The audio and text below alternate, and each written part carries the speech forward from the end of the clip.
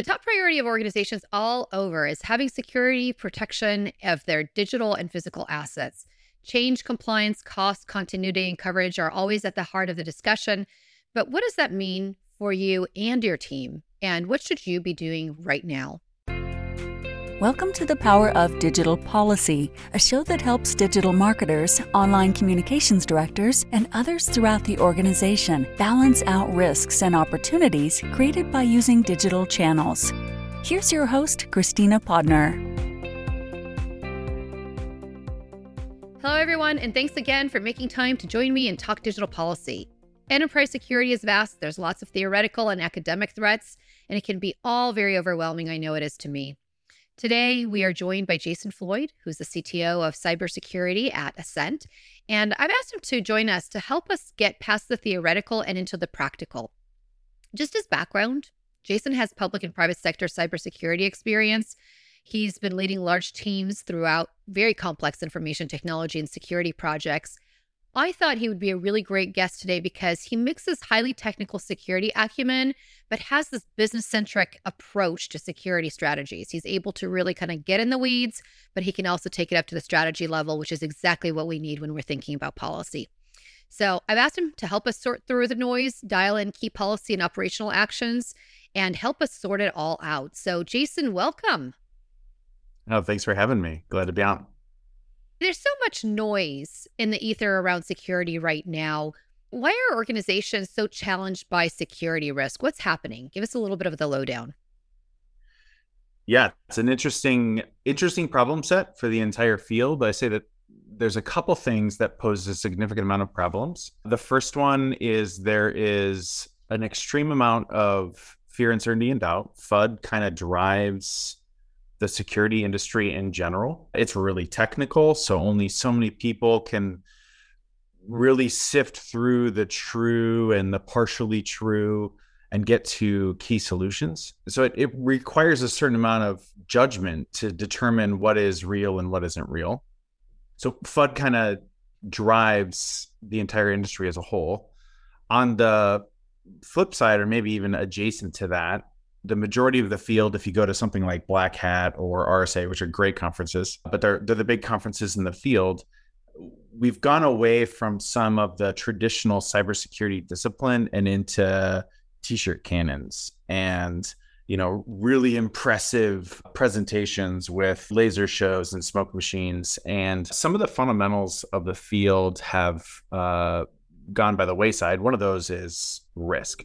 I often talk about risk should be the core of the security technologist discipline.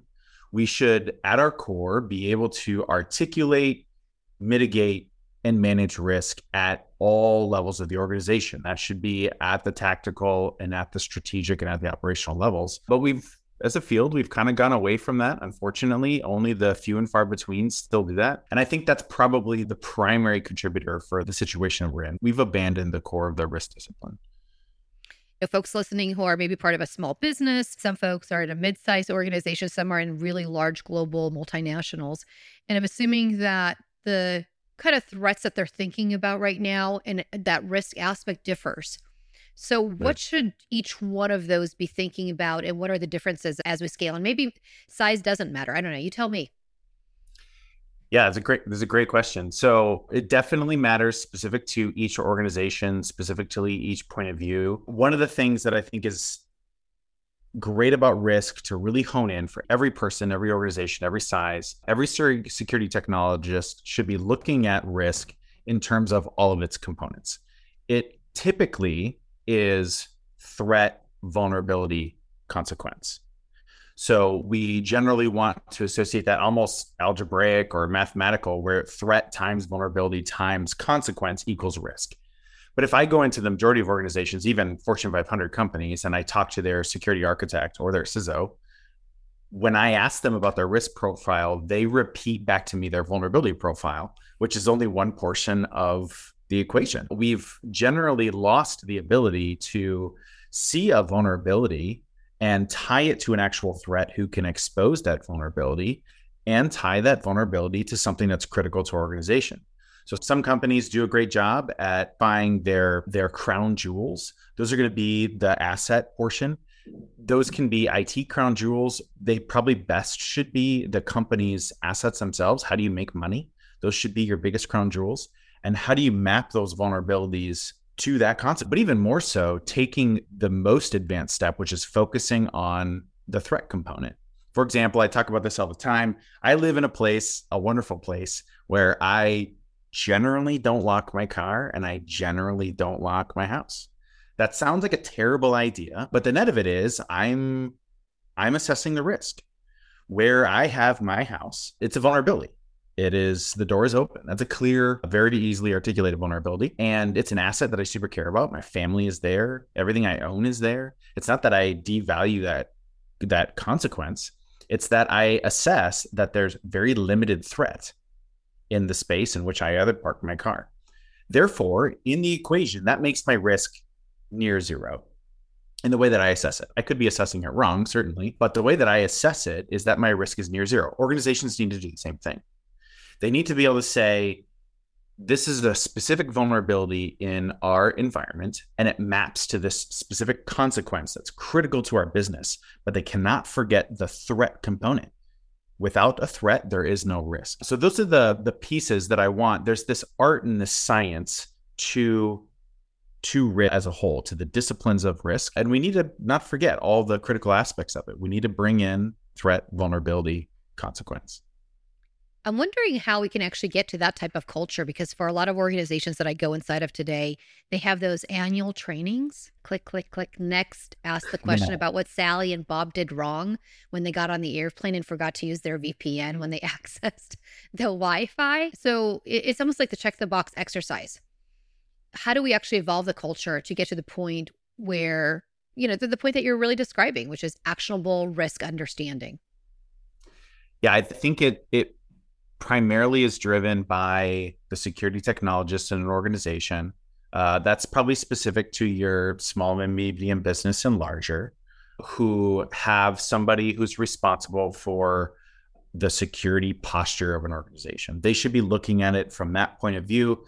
They should be driving that upward to the business, and they should have the ability to influence peers to be able to incorporate it. For the smaller ones, I think that there's a beautiful thing about risk it's that there's a lot of things in which I can do about risk. I can transfer it, I can mitigate it, I can even accept it. But the problem is I can't accept a risk that I didn't properly articulate. That's just neglecting a risk. That's not accepting a risk. But if I say, as I'm a small business, we have 20 users, only so many of them are on the computer at a regular basis, I probably shouldn't.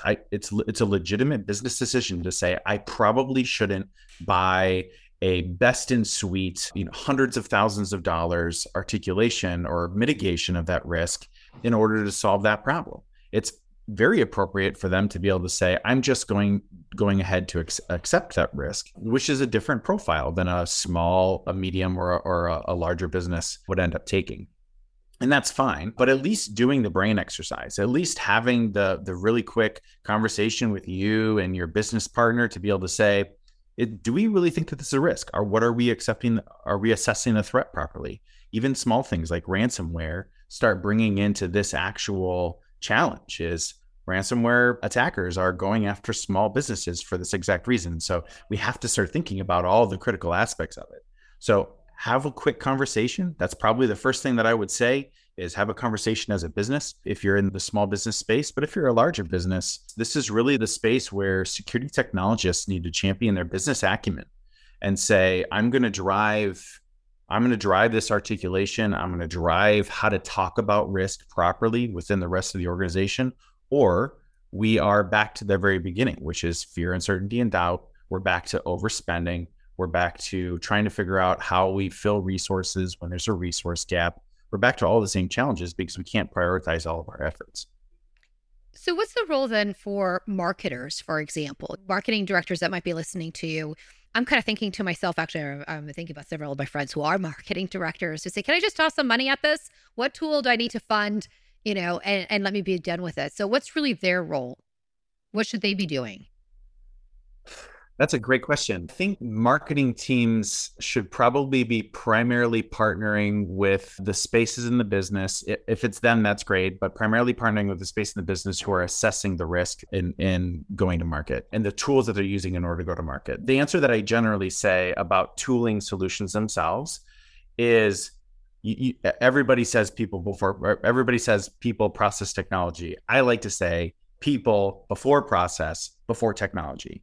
Don't start with a technology solution and hope that you can back into the process and then hope that you can back into the people who know how to use that process.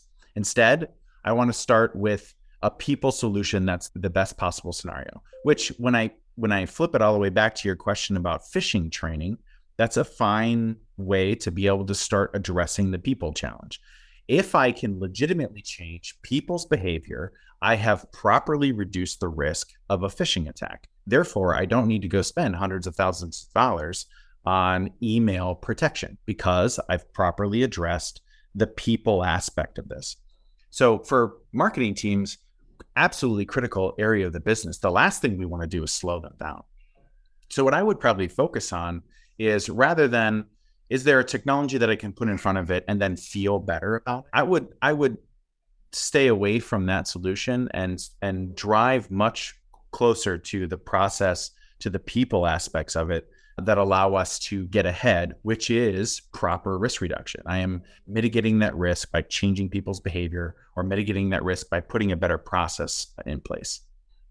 When we think about breaches, data breaches, and I'm sure you've actually seen regulators respond through audits or reviews of those breaches, do they tend to weigh equally the people and the process and the technology? Or are they like, hey, no, you know what? You had the people and the process, but you missed out on the technology. I'm going to fine you. Have you seen any kind of trends, or do they look favorably on things? Like, what does it look like out there in that moment where we have a breach and we're facing regulators in the eyes? Yeah, that's a great question. This is actually one of my favorite topics about the field itself is regulation or compliance has kind of taken over making decisions in the field itself. And compliance always lags security, or even maybe better said, compliance always lags the threat. A good attacker is going to leverage the way that businesses are designed to work or the technology is designed to work against itself. So if I've published the minimum standard that everybody has to meet in order to become PCI compliant or NIST compliant or ISO, name the framework compliant, an attacker is going to be able to maneuver around that. That becomes the minimum threshold. So unfortunately, what has happened is a lot of organizations use compliance frameworks to drive their decision-making, when in reality, it is a framework of yesterday. It is a framework of legacy. It is a framework of minimum. And it doesn't really address any of the threat components that are required for a forward-thinking security strategy. So I think your question is astute. It really hones in on compliance frameworks can't answer it. And I don't want anybody to abandon compliance frameworks. They are good business drivers to get investment and funds, and they are good ways to be able to articulate throughout the business what needs to happen. But what I generally say is if you are putting a certain amount of effort into your compliance framework, you need to be putting at least more effort into your threat framework, into your threat analysis, into a security framework that is designed to get in front of the threats of tomorrow so that you're not meeting minimum and then wondering why you get breached a little bit later. Or the regulation and compliance aspects of security, they are overstated onto a certain amount of process or a minimum check in the box that I really think has done a disservice to the field. If an organization were to be doing a regular threat assessment, for example, but they're not looking at compliance, is that almost a better position to be in? Because that's what I'm reading into this is I can button down the hatches and really kind of go to town and be protected and not necessarily worry about compliance. Not that I'm not compliant. I might be compliant in the process of doing that because that's what I'm hearing from you. You might be well beyond compliance, right? If you're buttoning down the hatches, but I'm not starting from the compliance perspective. So I could be achieving compliance in the process, but I'm not focused on that.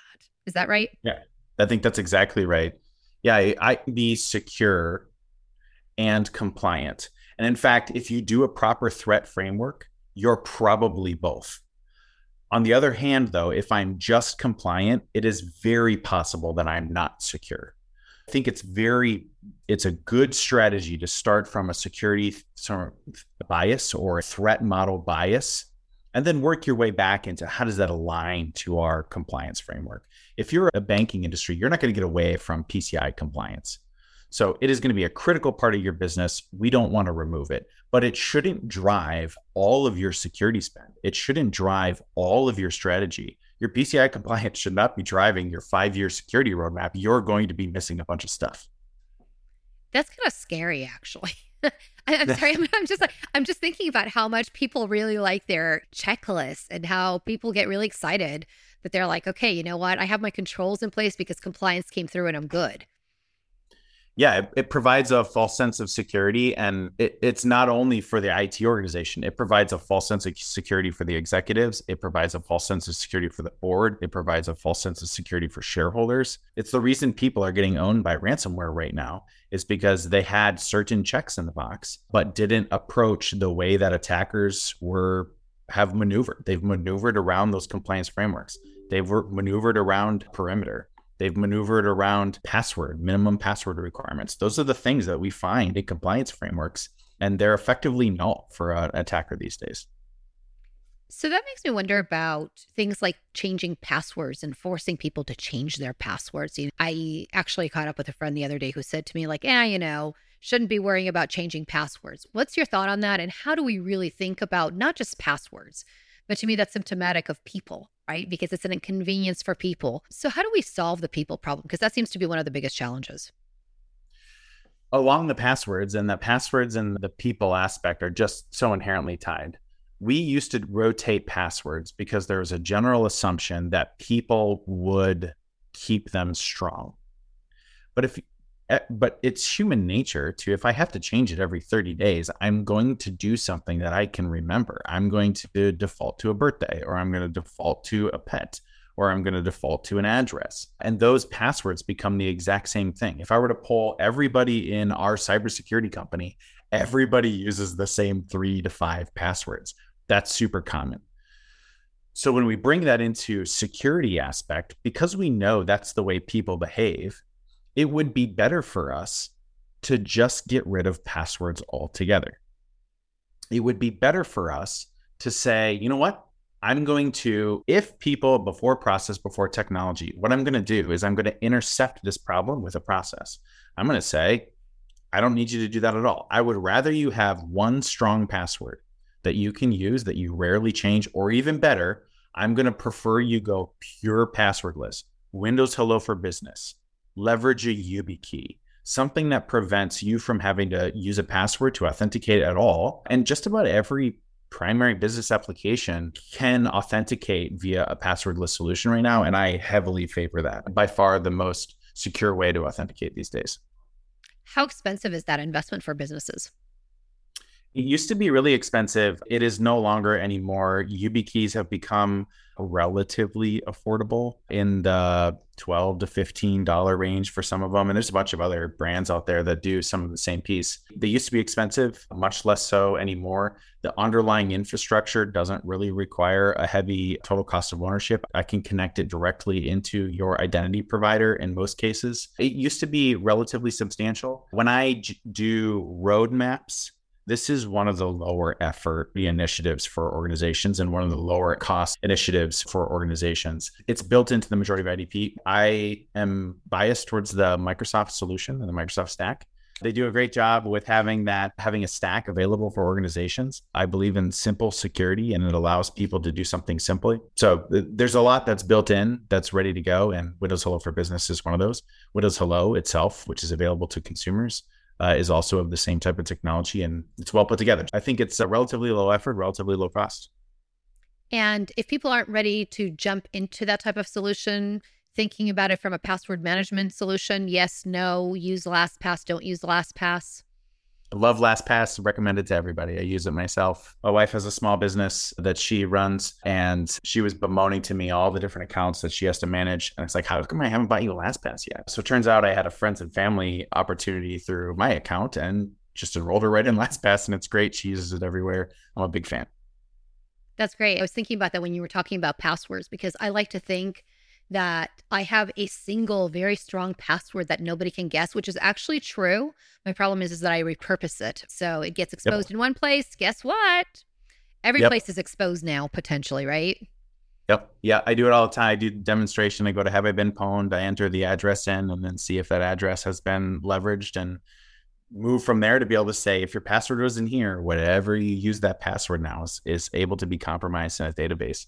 So everybody does some of those exact same practices. It's certainly not an indictment. It is human nature, is the way that things are practiced. So rather than putting a compliance framework in that says you have to change it every 30 days, what I'm going to do is intercept that altogether, remove passwords from the solution, and now I am more secure. I'm legitimately more secure against an emerging threat. So one of my favorite quotes of all times is really around being 100% secure and protected online, which is great, right? We can all get to 100% protection. All we have to do is like not be online. Like that's like the answer, right? Just don't go digital, right? Yeah. And then you'll be really secure. That's great. That's the right solution. Yeah. But for most people, like they actually need to make money, which actually requires them to be online. So I'm thinking about, how do businesses hedge? You've already talked about threat assessments going beyond that minimum compliance effort. But as executives or marketing directors are thinking about their risk, what should they be thinking about? Insurance? What other type of tools do we have that we can hedge with?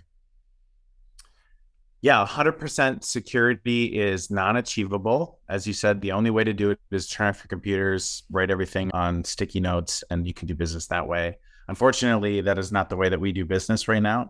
Maybe fortunately, I would say fortunately, that's not the way we do business anymore. We've gone faster. We've gone more agile. One of the things that I would do if I were to take off my security technologist hat and put on my business executive hat, one of the things that I would challenge the security team or challenge the IT teams to be able to do is to enable my business and come up with creative ways in order to enable my business.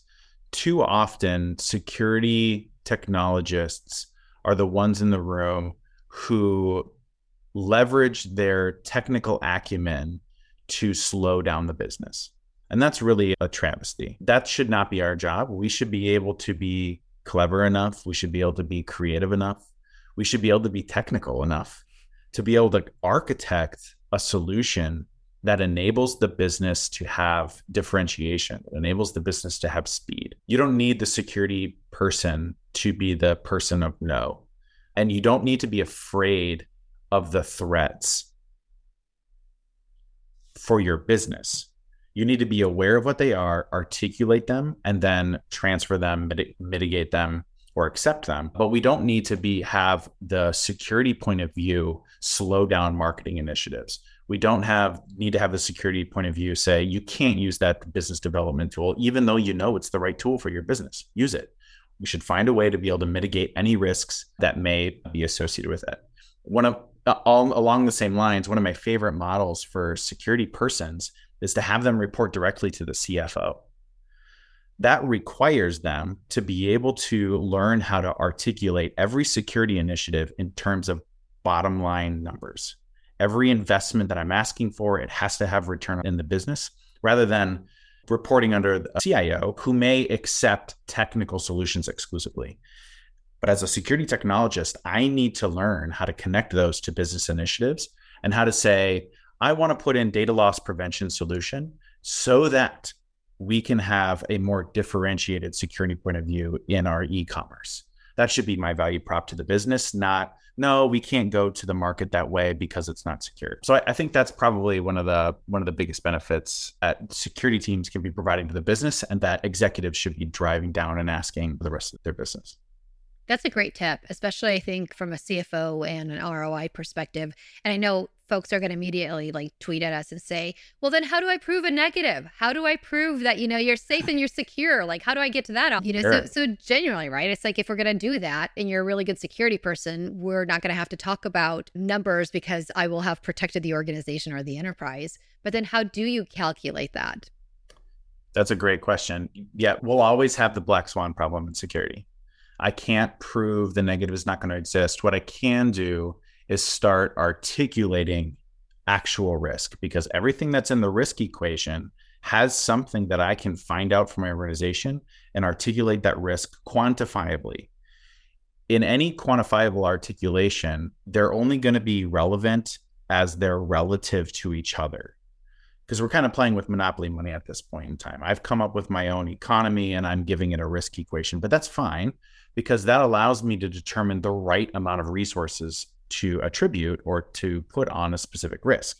If it's high, I give it a high amount of resources. If it's low, I give it a low amount of resources in order to be able to mitigate it. That's one of the benefits that we can bring to the business through quantifiable risk articulation. But I am always going to have the black swan problem. I was going to have I can't prove that I'm not going to get hacked. But one of the perspectives that I think we've talked about compliance and we've talked about security. Another slight lens on this is exclusively talking about it in terms of resilience.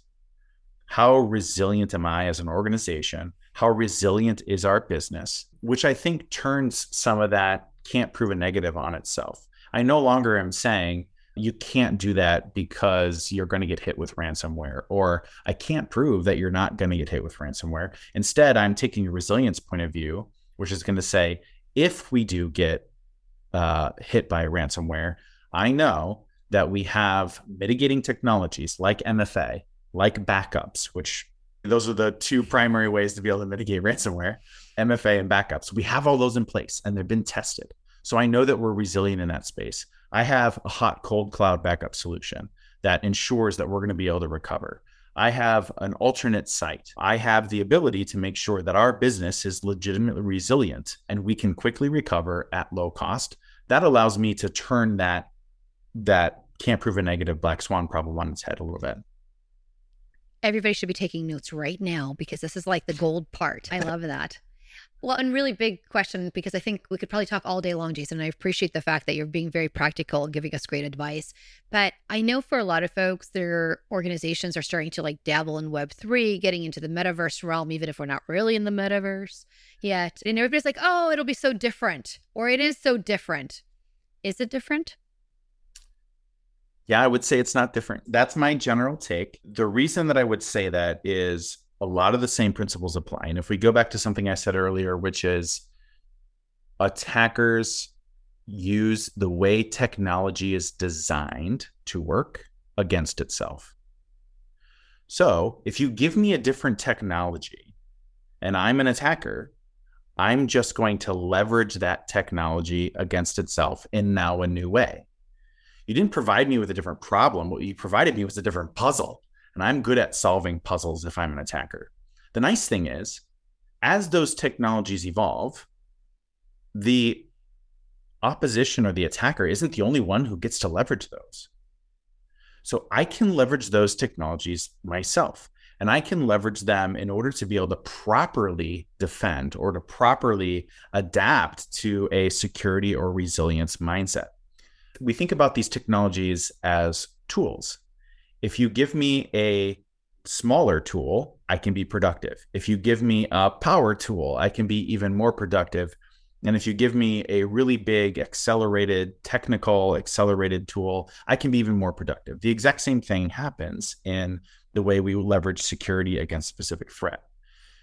As those technologies evolve, what I'm going to do is properly leverage that technology. It doesn't matter if it's the quantum computing or the next internet or the metaverse. All of them end up having the exact same problem, which is attackers are going to leverage it against itself. And we need to be able to properly leverage that technology in order to mitigate. So folks, don't focus on the shiny thing, because it's not the shiny thing that's going to get us anywhere ahead. It's really the good old fashioned think through the risk, think through the opportunity, balance those two out, and then figure out what's going to work for your business. Do I have that right, Jason? Absolutely. All right. Well, thanks so much for stopping by today, hanging out with us, and helping us understand what we need to be focusing on from a security and operations perspective. I really appreciate the practical insights and your time. Thank you for joining the Power of Digital Policy. To sign up for our newsletter, get access to policy checklists, detailed information on policies, and other helpful resources, head over to thepowerofdigitalpolicy.com. If you get a moment, please leave a review on iTunes to help your digital colleagues find out about the podcast.